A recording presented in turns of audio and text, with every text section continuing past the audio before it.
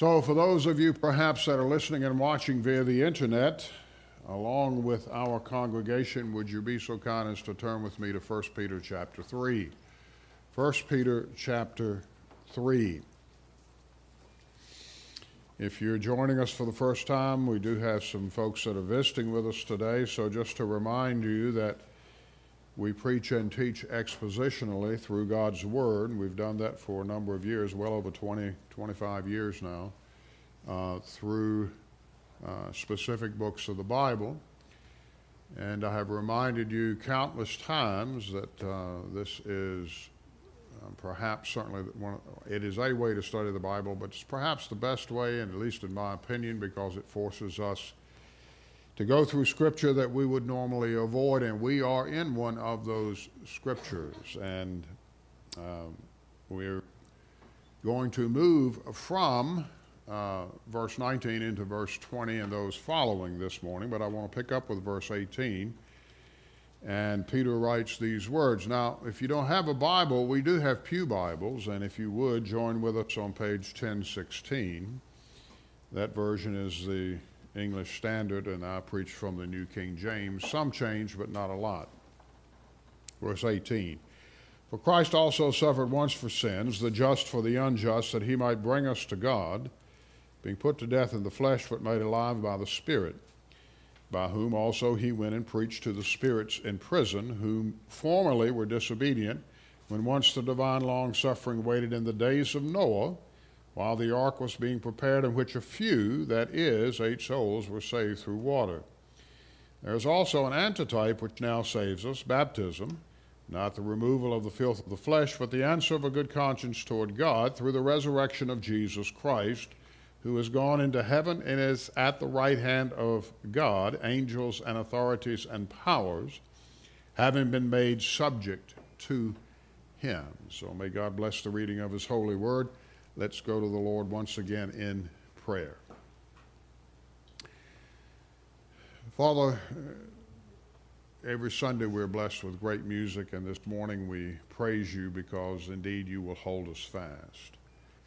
It's not something that we do, it's because that we are your children, and that you love us, and that you desire the best for us. And the very best for us on the Lord's day is to be in your house and to be exposed to the Word.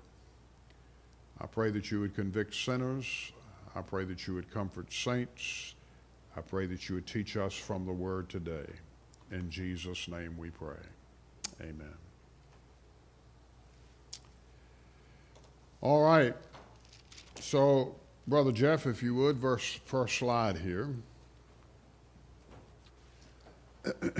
So we have been looking at a longer passage that began in verse 13 of chapter 3 and goes through the end of the chapter that we just read this morning, suffering for righteousness' sake, and specifically these verses 18 through 22, Christ's victorious suffering. Suffering is one of the major, if not the major theme of 1 Peter. And this passage that we just read is, no doubt, is the most difficult in either 1st or 2nd Peter, and is certainly one of the more difficult passages in the New Testament, if not the most difficult passage. So when we come to a passage like this, it's incumbent upon us that we read it in context and that we apply it in context. In other words, we don't lift it out of the context that it is in. There's a reason for Peter writing this to the diaspora, those that were scattered abroad the Roman Empire. So when we come to a passage, our task as an expositor is clear, and that is if we cannot plumb the depths of these mysteries, and indeed this passage has a lot of mysteries. We tried to solve some of them. We'll continue to do that this morning. And to align them with all of Scripture, then we have two actions. We have two takeaways from this, okay? Number one, we state the primary points as clear as we can. And number two, we avoid major error without building a novel doctrine on these obscure passages. And we'll see some of that again this morning. So the past couple of Sundays, we've looked at verse 19. And verse 19 is indeed a very difficult passage. And so we've examined 5 views, and last Sunday I spent time looking at the 5th view, and we determined that the 5th view was the one that wisely fitted into this particular context, into the context of Scripture. And number 5 is that 3rd bullet there. After Christ arose, but before he ascended to heaven, he traveled to Tartarus.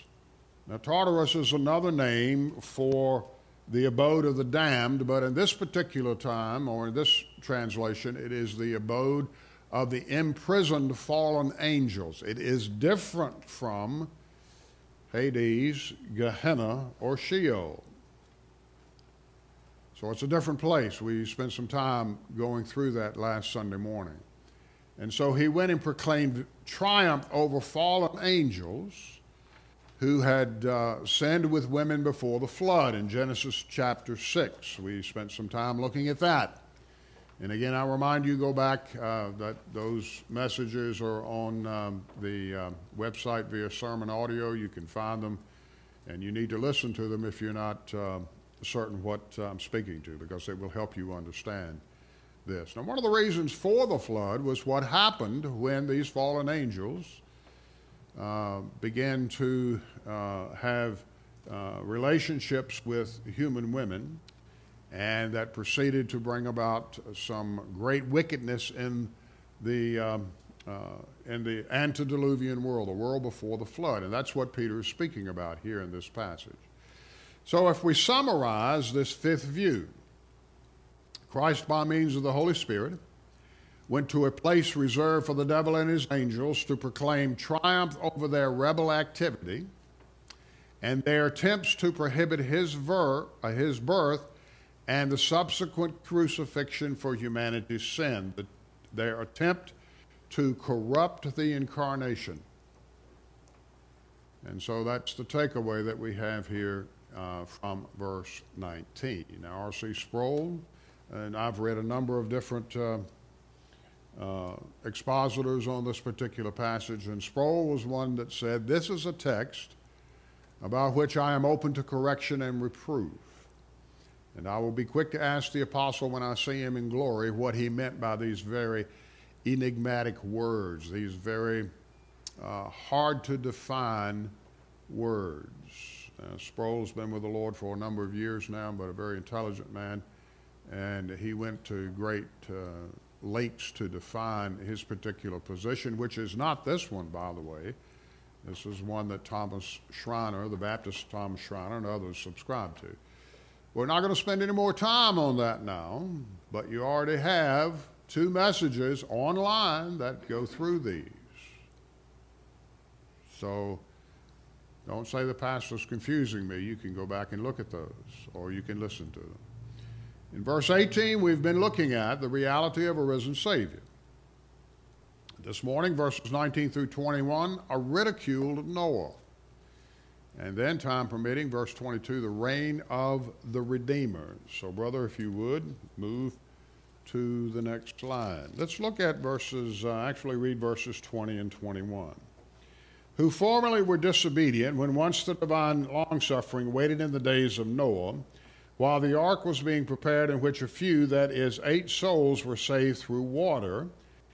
There is also an antitype which now saves us, baptism, not the removal of the filth of the flesh, but the answer of a good conscience toward God through the resurrection of Jesus Christ. Now, there's a comma there, but we know what verse 22 tells us. So the primary point from this particular passage is that when we suffer, and we're not talking about physical suffering, we're not talking about illness-related or sickness-related, surgery-related suffering. We're talking about suffering for the name of Jesus Christ. That's what Peter's talking about. That we will be triumphant like Christ. And when we suffer unjustly, and we all suffer unjustly for the name of Christ, that's what verse 18 says, there is a victory in suffering because Jesus suffered for us. In fact, Peter continues in chapter 4 talking about that too.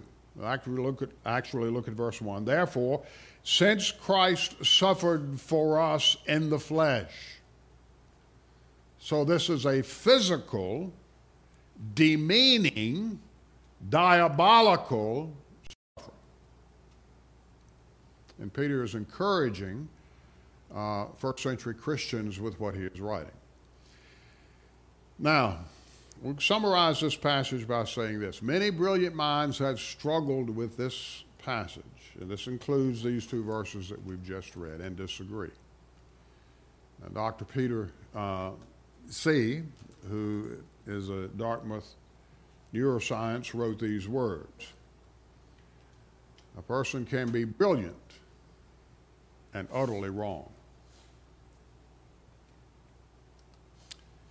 So just keep that in mind.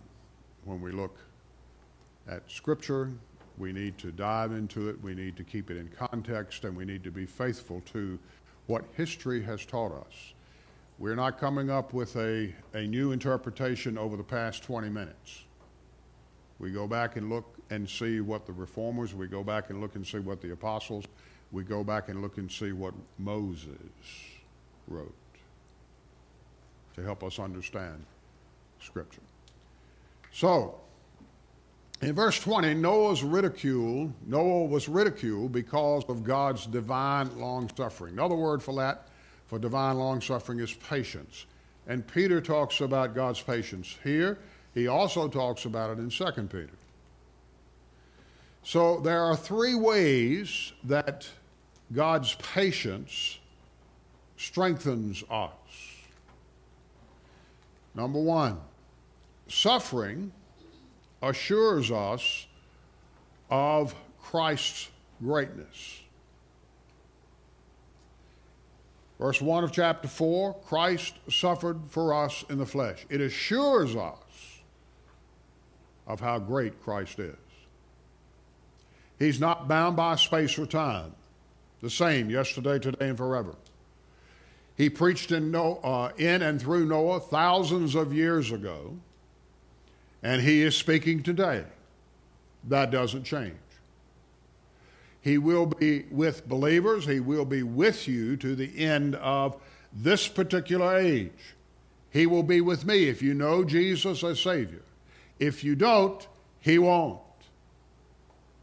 And that's one of the focuses that Peter is making here when he talks about baptism. Keep that in mind. Number two, patience strengthens us because it's better to obey God, to obey Jesus Christ, and suffer than to disobey and rebel like the spirits in Tartarus. Important to remember that. Folk thought it was foolish in Noah's day to heed his preaching. He preached for 120 years, we're told, while he was building the ark. They thought it was foolish until the rain started. People can be converted with a message that addresses suffering. Well, preacher, I don't like suffering. I don't either. No one in their right mind likes suffering. But I would remind you again, we're talking about Christian suffering. We're not talking about physical suffering necessarily, or something that has to do with a malady, because even unsaved people suffer that way. People can be converted with a message that addresses suffering because suffering will eventually end with eternal joy. How do we know that? Because of verse 22. Jesus has gone into heaven. And that is a great promise for those of us that know Christ as Savior. Thirdly, believers will always be, now you need to keep this in mind. For some reason, we have developed over the past 50 years the idea that everyone's going to heaven, or just the Hitlers and the Neros and so forth are going to hell. That's not what the Bible says. Believers will always be a small, rejected minority. Always. That's exactly what verse 20 says. A few, that is 8 persons, were brought safely through the water. estimated at that time, we're not sure, but if you go back and you use Thomas Malthus type of population multiplication, the thought is that there were probably maybe 2 to 4 billion people on the earth at that time. And only 8 were saved. Now, faith often seems foolish, especially with the majority.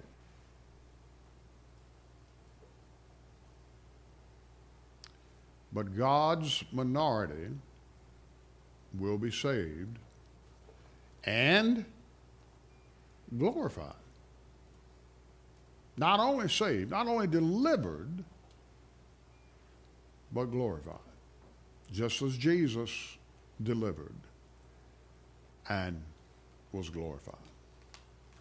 So remember those 3 things there.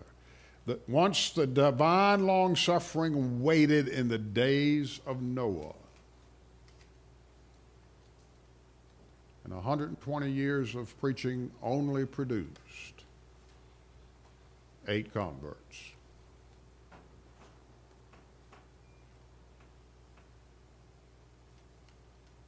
Important to remember that.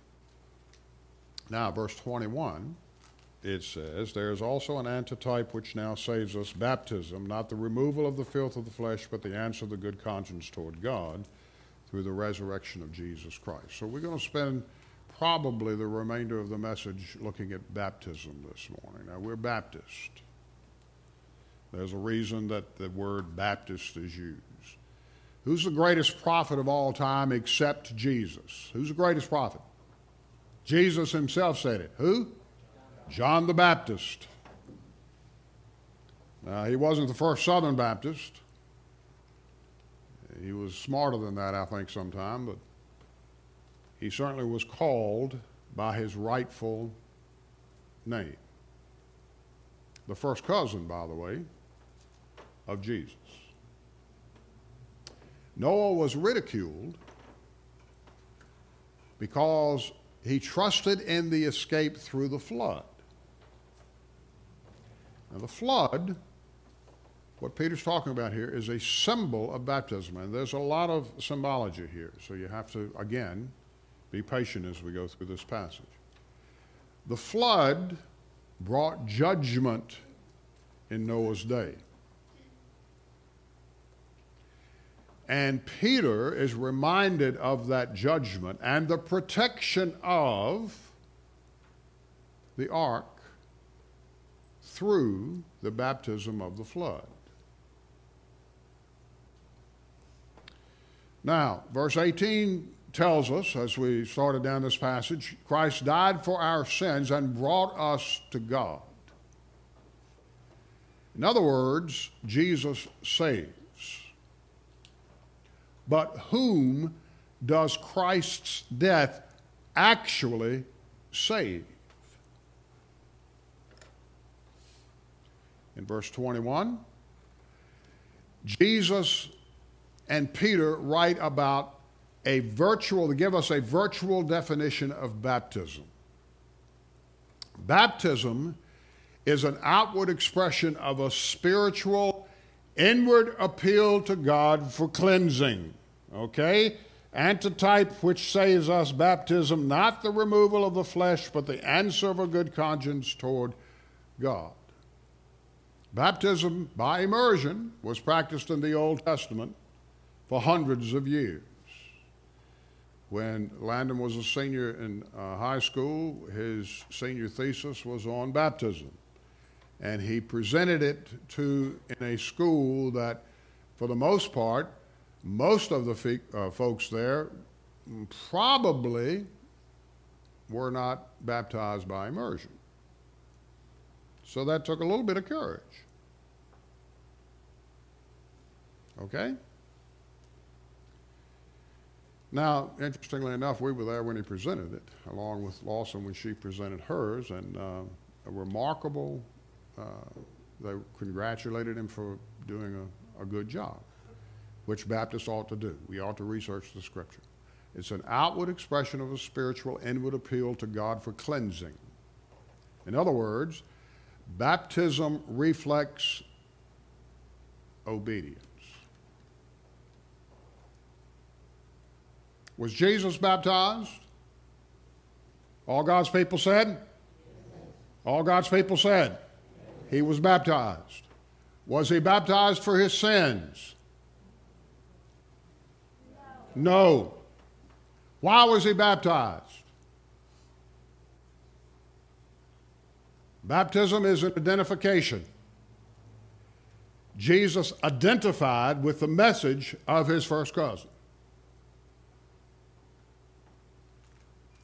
Jesus was obedient to the message of his first cousin.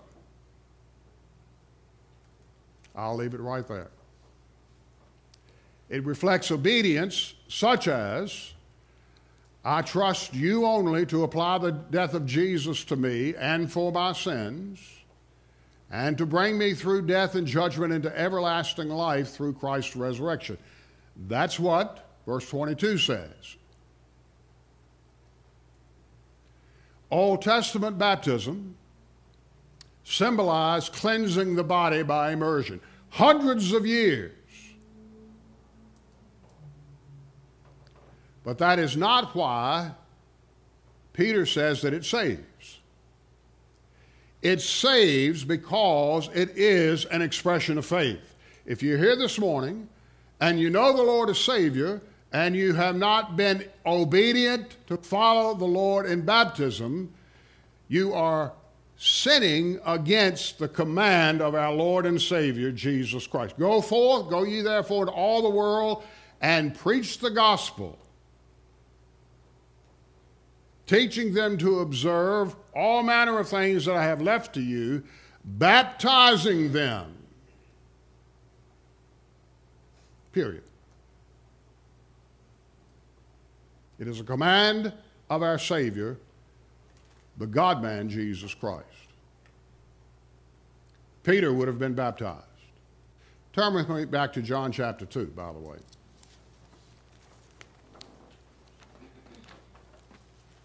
This is why we preach exposition.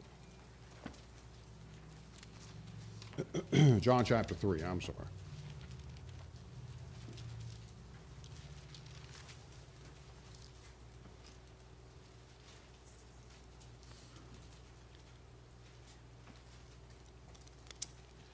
First part of John 3 is Jesus correcting, criticizing Nicodemus. And so there's a pause here. Verse 22, after these things, after Jesus correcting, criticizing, no doubt convicting Nicodemus, he moves on. After these things, Jesus and his disciples came into the land of Judea, and there he remained with them and baptized.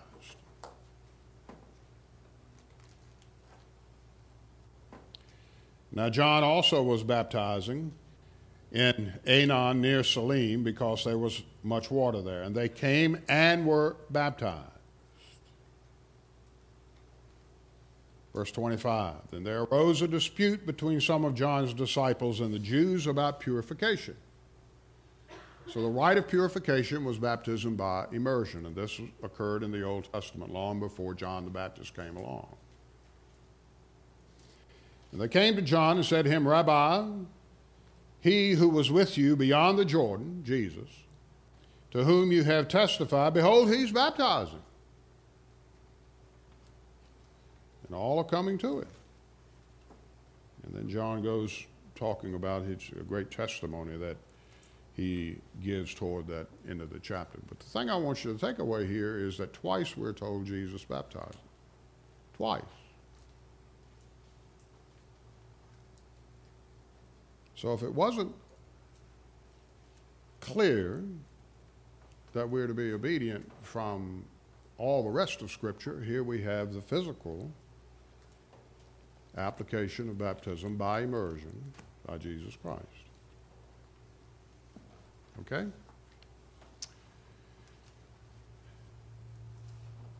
Jesus saves because it's an expression of faith. Romans 10:13. Whoever calls upon the name of the Lord shall be saved.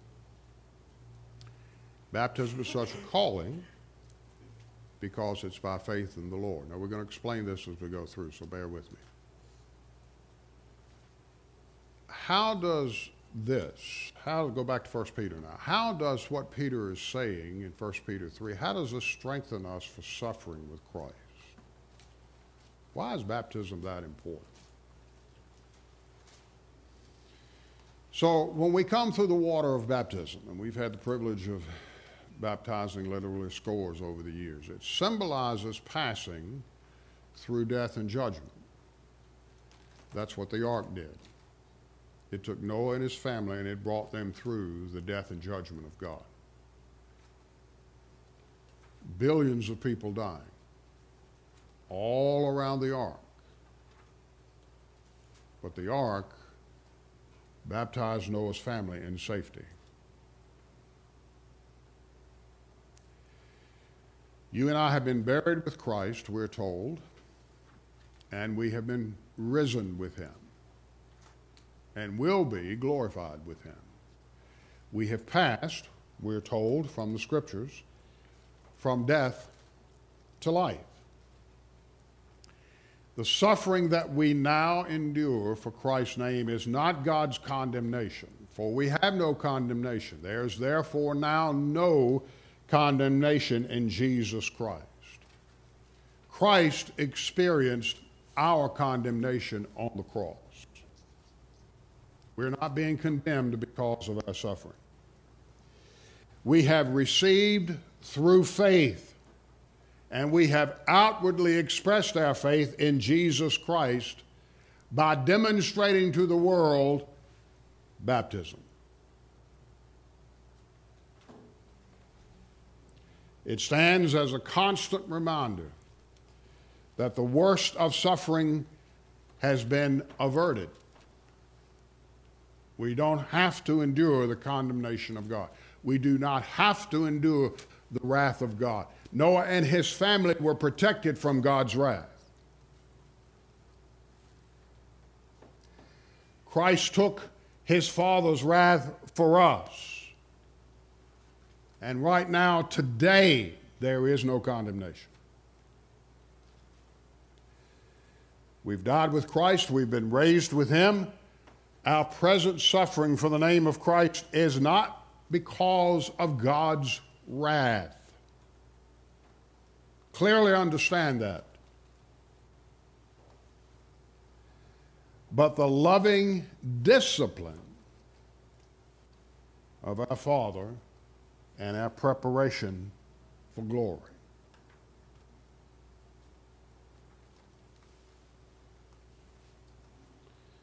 Verse 22, we won't get there this morning, but one of the great things that Christ has done for us is he has gained victory over the last enemy. And we'll speak to that next Sunday morning. The last enemy. What's the last enemy? Death.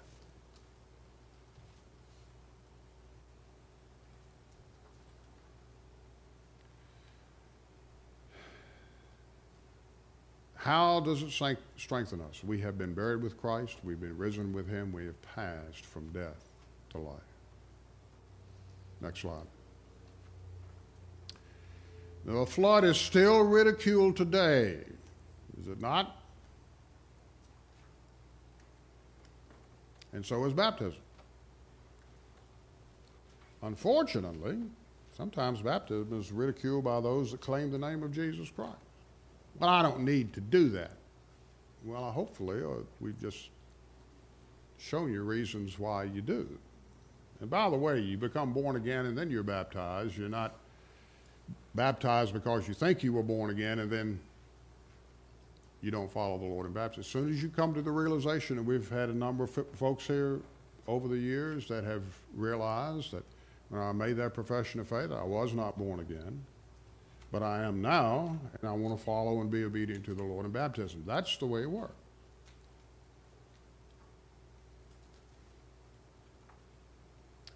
Now, the Roman Catholic Church, and there are three heresies that are taken from this passage, and we've talked about a couple of them. We're going to look at the third one now. continues to teach. This is Reformation Sunday, so this is a good time to pick on the Roman Catholics. They continue to teach that baptism works regeneration in souls that have been baptized, or what we would refer to as baptismal regeneration. We are Baptist primarily, but we do subscribe to historic Protestantism. And for the most part, we have rejected the idea that baptism regenerates or saves people. There's no efficacy, there's no Spirit of grace, which we'll talk about here in just a moment, through baptism. We have argued over the years that people who are baptized may indeed not be saved, especially paedobaptism, that when children are christened or baptized. And it's a mistake to assume that baptism indicates salvation. So the Catholics look at the baptism as a sacrament. And of course, there are 7 sacraments. I'm not going to get into that this morning, but let's define this. We, as Baptists, look at it as an ordinance, along with the Lord's Supper. By the way, the Bible teaches that in order to partake of the Lord's Supper, you should be born again, and you should have been obedient in following the Lord by baptism, in baptism, before taking the Lord's Supper.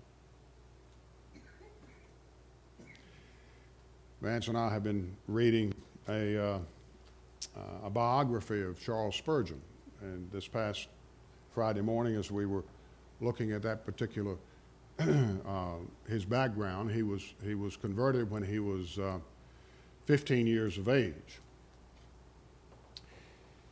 The biography goes into detail by saying that he was converted and he partook of his first communion after his baptism.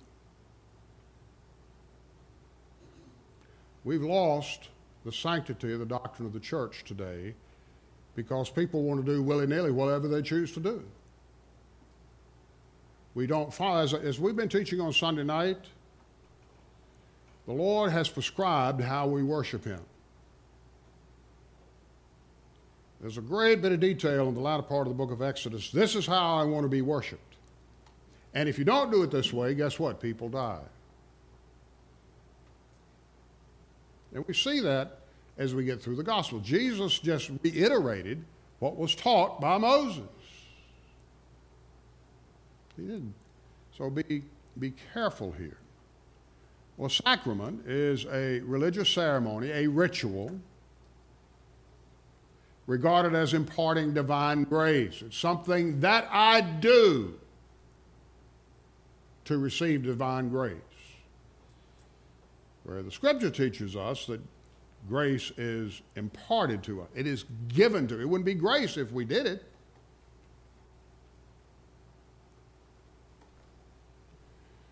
Such as baptism or the Eucharist, which is the Mass. We looked at that in detail a couple of weeks ago. And some Roman Catholics and the Orthodox side of the Eastern religion, the Eastern Christian religions, the Orthodox side, penance and anointing of the sick. There are a couple of others. So what they're saying is that when you partake of the Eucharist or the Lord's Supper and baptism, it imparts some divine grace to you, something that you do that brings about grace.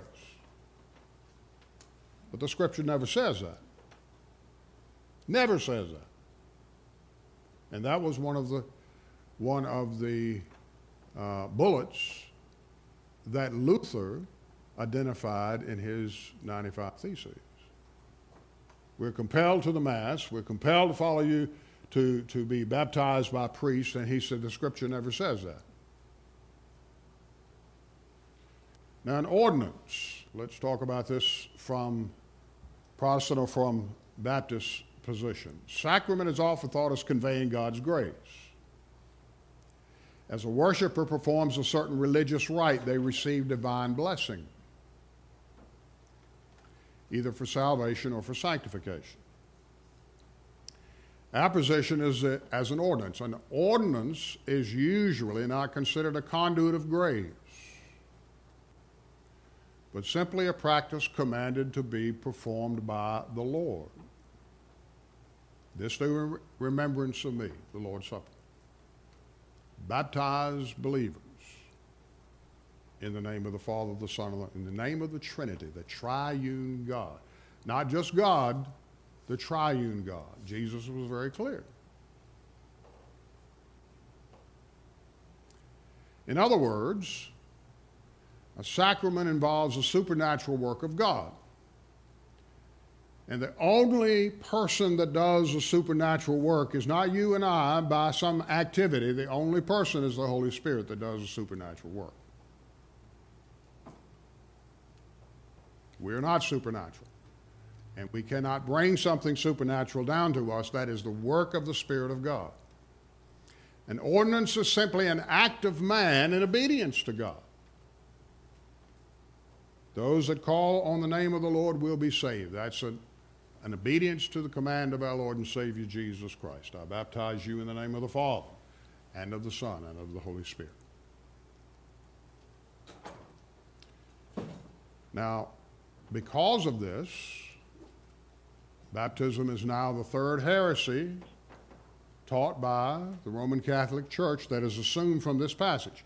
When we started, I reminded you that sometimes what happens is that we look at this passage of Scripture or look at other passages of Scripture, and we, instead of doing the due diligence to do the research to find out what it says, we construct our own theology about it. That's why church history is vitally important. Vitally important. That's why all history is vitally important. We don't come up with something over the past 20 or 30 minutes and say, well, this is what this means. If it is new, it is not true. Remember that.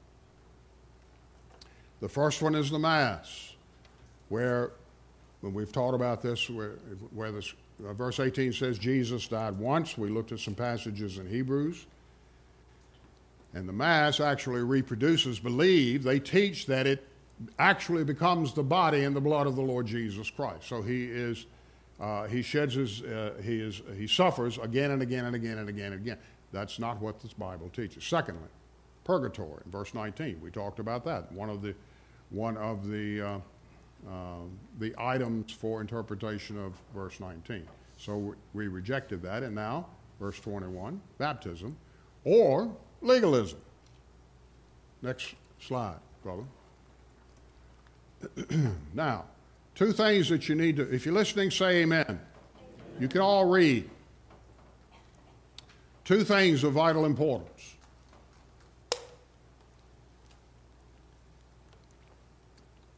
The mistake Israel made with circumcision is very similar to the mistake that people make about baptism today. They thought that because they were circumcised, which is God's promise of salvation given to Abraham, that they had salvation. No change inside. Filled with, as Jesus said, dead men's bones, yet because they were circumcised, we're God's favorite people. And the second bullet. This is the mistake that sinners make with legalism. Thinking that some partial, incomplete obedience to the law, some activity imparts salvation.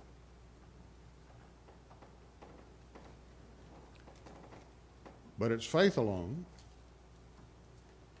in Christ alone. It's not me alone, in Christ alone. It's faith alone, in Christ alone. Scripture teaches that baptism is a sign of God's promise for all who believe,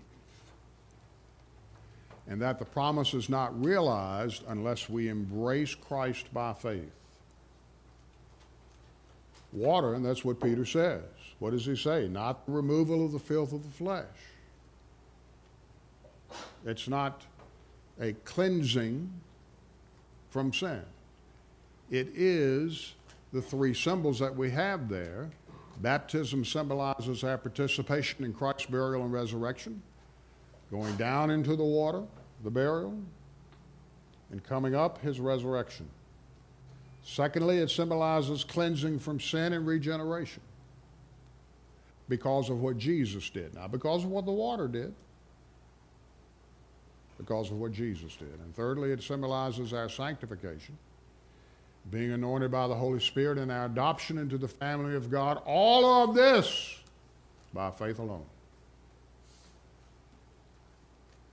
All of it. We reject baptismal regeneration, and we being Baptist, or others too, we reject baptismal regeneration and believe that the Bible, that the Scripture teaches, Scriptures teach worth of baptism is so dependent upon faith that it ought never to be administered to anyone who has not made a profession of faith. Now, baptism is a profession of faith. Remember that. But it happens after we come to faith, not before. And Peter says if you do this, look at verse 21, you have the answer of a good conscience toward God. Without Christ's gospel, without the imputation of his righteousness to us, without the placing of our guilt on him on the cross, without those graces, baptism would be utterly worthless. Now, I was baptized, I think, when I was 9. I don't remember all of this. I didn't know any of this when I was baptized, but I do now.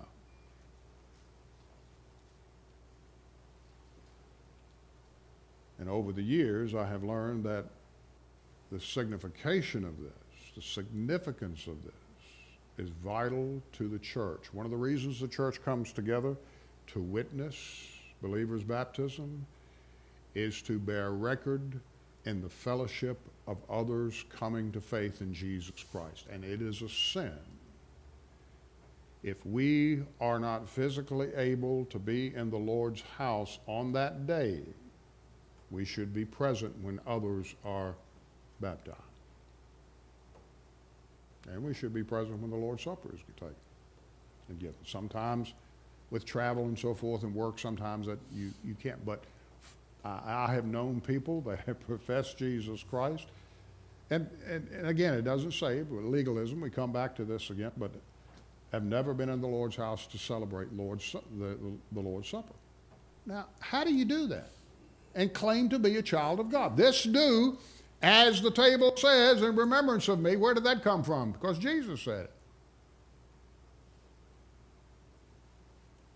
I didn't make this up.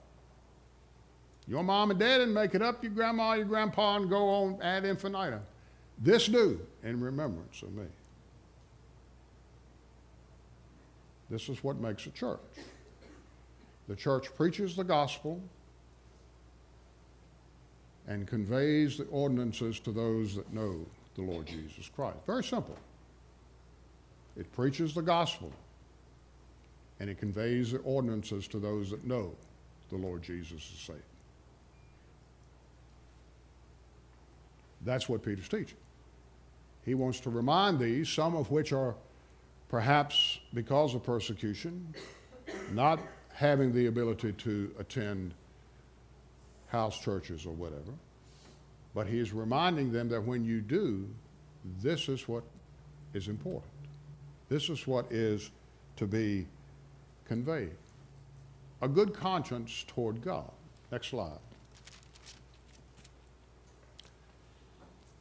Noah and his family were saved by the floodwaters because they put their trust in the promises of God. Do you put your trust in the promises of God? All the promises of God? Those who did not the millions upon millions who perished in the flood, that same water was the occasion of their utter destruction. Baptism means to immerse. Again, practiced in the Old Testament. Peter uses baptism to refer to a figurative immersion into Christ as the ark of safety that sails over God's judgment. You realize that? We don't look to the ark, we look to the cross. Because the cross is the instrument of death where Jesus sails over God's judgment.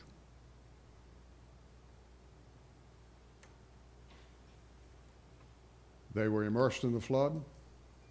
They were protected from the flood by the ark. God preserved them in the midst of his judgment, because that's what God does. He knows how, Peter says, to deliver his people from tribulation. And he does this for every single one of us this morning that know the Lord Jesus Christ as Savior. And if you don't know the Lord as Savior, he will do it for you today. God's final judgment will bring fire and fury on the entire universe. Peter talks about this in 2 Peter chapter 3. The entire universe. The earth will be consumed and the universe. Gone. And he will make a new heaven and a new earth. But the people of God will be protected and taken into the eternal new heavens and new earth. Now, Peter says it's not the removal of the filth of the flesh, his appeal to God. He is telling these people that you need to have a good conscience through the resurrection of Jesus Christ. So the baptism that really saves is dry, not wet. The death and resurrection of Christ, who places you and I in the spiritual ark of his safe salvation. And anyone who desires salvation must first come to God. Not be baptized, must first come to God. So that they can achieve, so that they can acquire through Jesus a cleansed conscience and desire to meet the conditions of repentance with faith alone in Jesus alone. Our appeal to God is of a conscience that is free from accusation and condemnation. And that's what Jesus grants us. One more slide, with this we'll close. In order to be born again, you need, obviously, to realize that you're a sinner in need of a Savior. Have a desire, have a craving for the spiritual cleansing through Jesus Christ's shed blood. Peter writes about this in verse 18 we just read. He writes about it in verses 18, 19 of chapter 1, and also in verse 24, chapter 2. Peter wants these folks to know that they're born again. Not to guess, not to say maybe, to know. They repent of their sins. They plead for God's forgiveness and removal of the guilt that plagues their consciences, and this comes through trust in Christ. So the takeaway is this: water baptism doesn't save.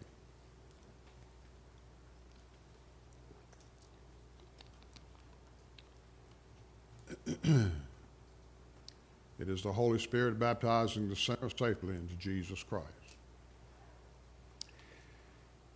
It's our promise that as the elect of God, it's the only ark of salvation. Christ has rescued us from hell, and he will bring us to heaven through the ark of the cross. So let's not demean the importance of baptism.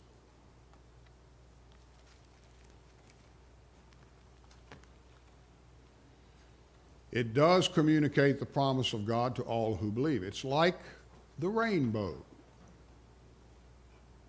The rainbow is God's promise that he will not destroy the earth with water again. Didn't say he wouldn't destroy the earth, but he didn't say he'd destroy it with water. So it communicates the promise of God to all who believe. We do not despise his word, which makes his promises verbally, nor do we disobey his command to be baptized. Because the symbol of baptism depends on the integrity of God, not on you and I. We have no integrity apart from Jesus Christ. It depends on the integrity of God. It doesn't depend on me, does not depend on the priests, any of those who administer baptism or the virtues of those who receive it. It has nothing to do with that. I'm an instrument. I'm doing what the Lord's commanded me to do, to baptize disciples.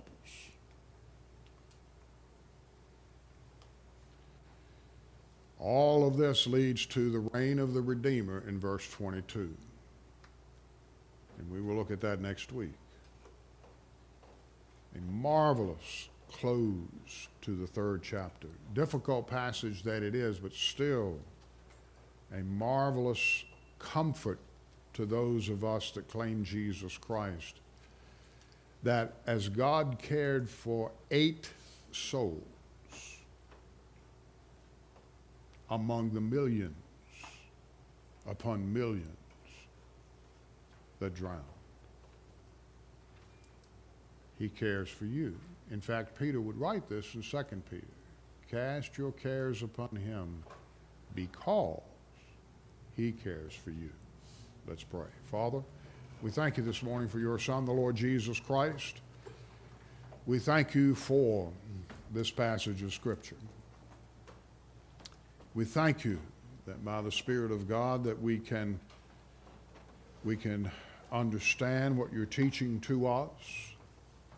And so our prayer is this morning, if there's any here that do not know you as Savior, that you would move mightily in their hearts to convict them of their sin and convince them that Jesus is indeed the Savior that is willing and able to save them.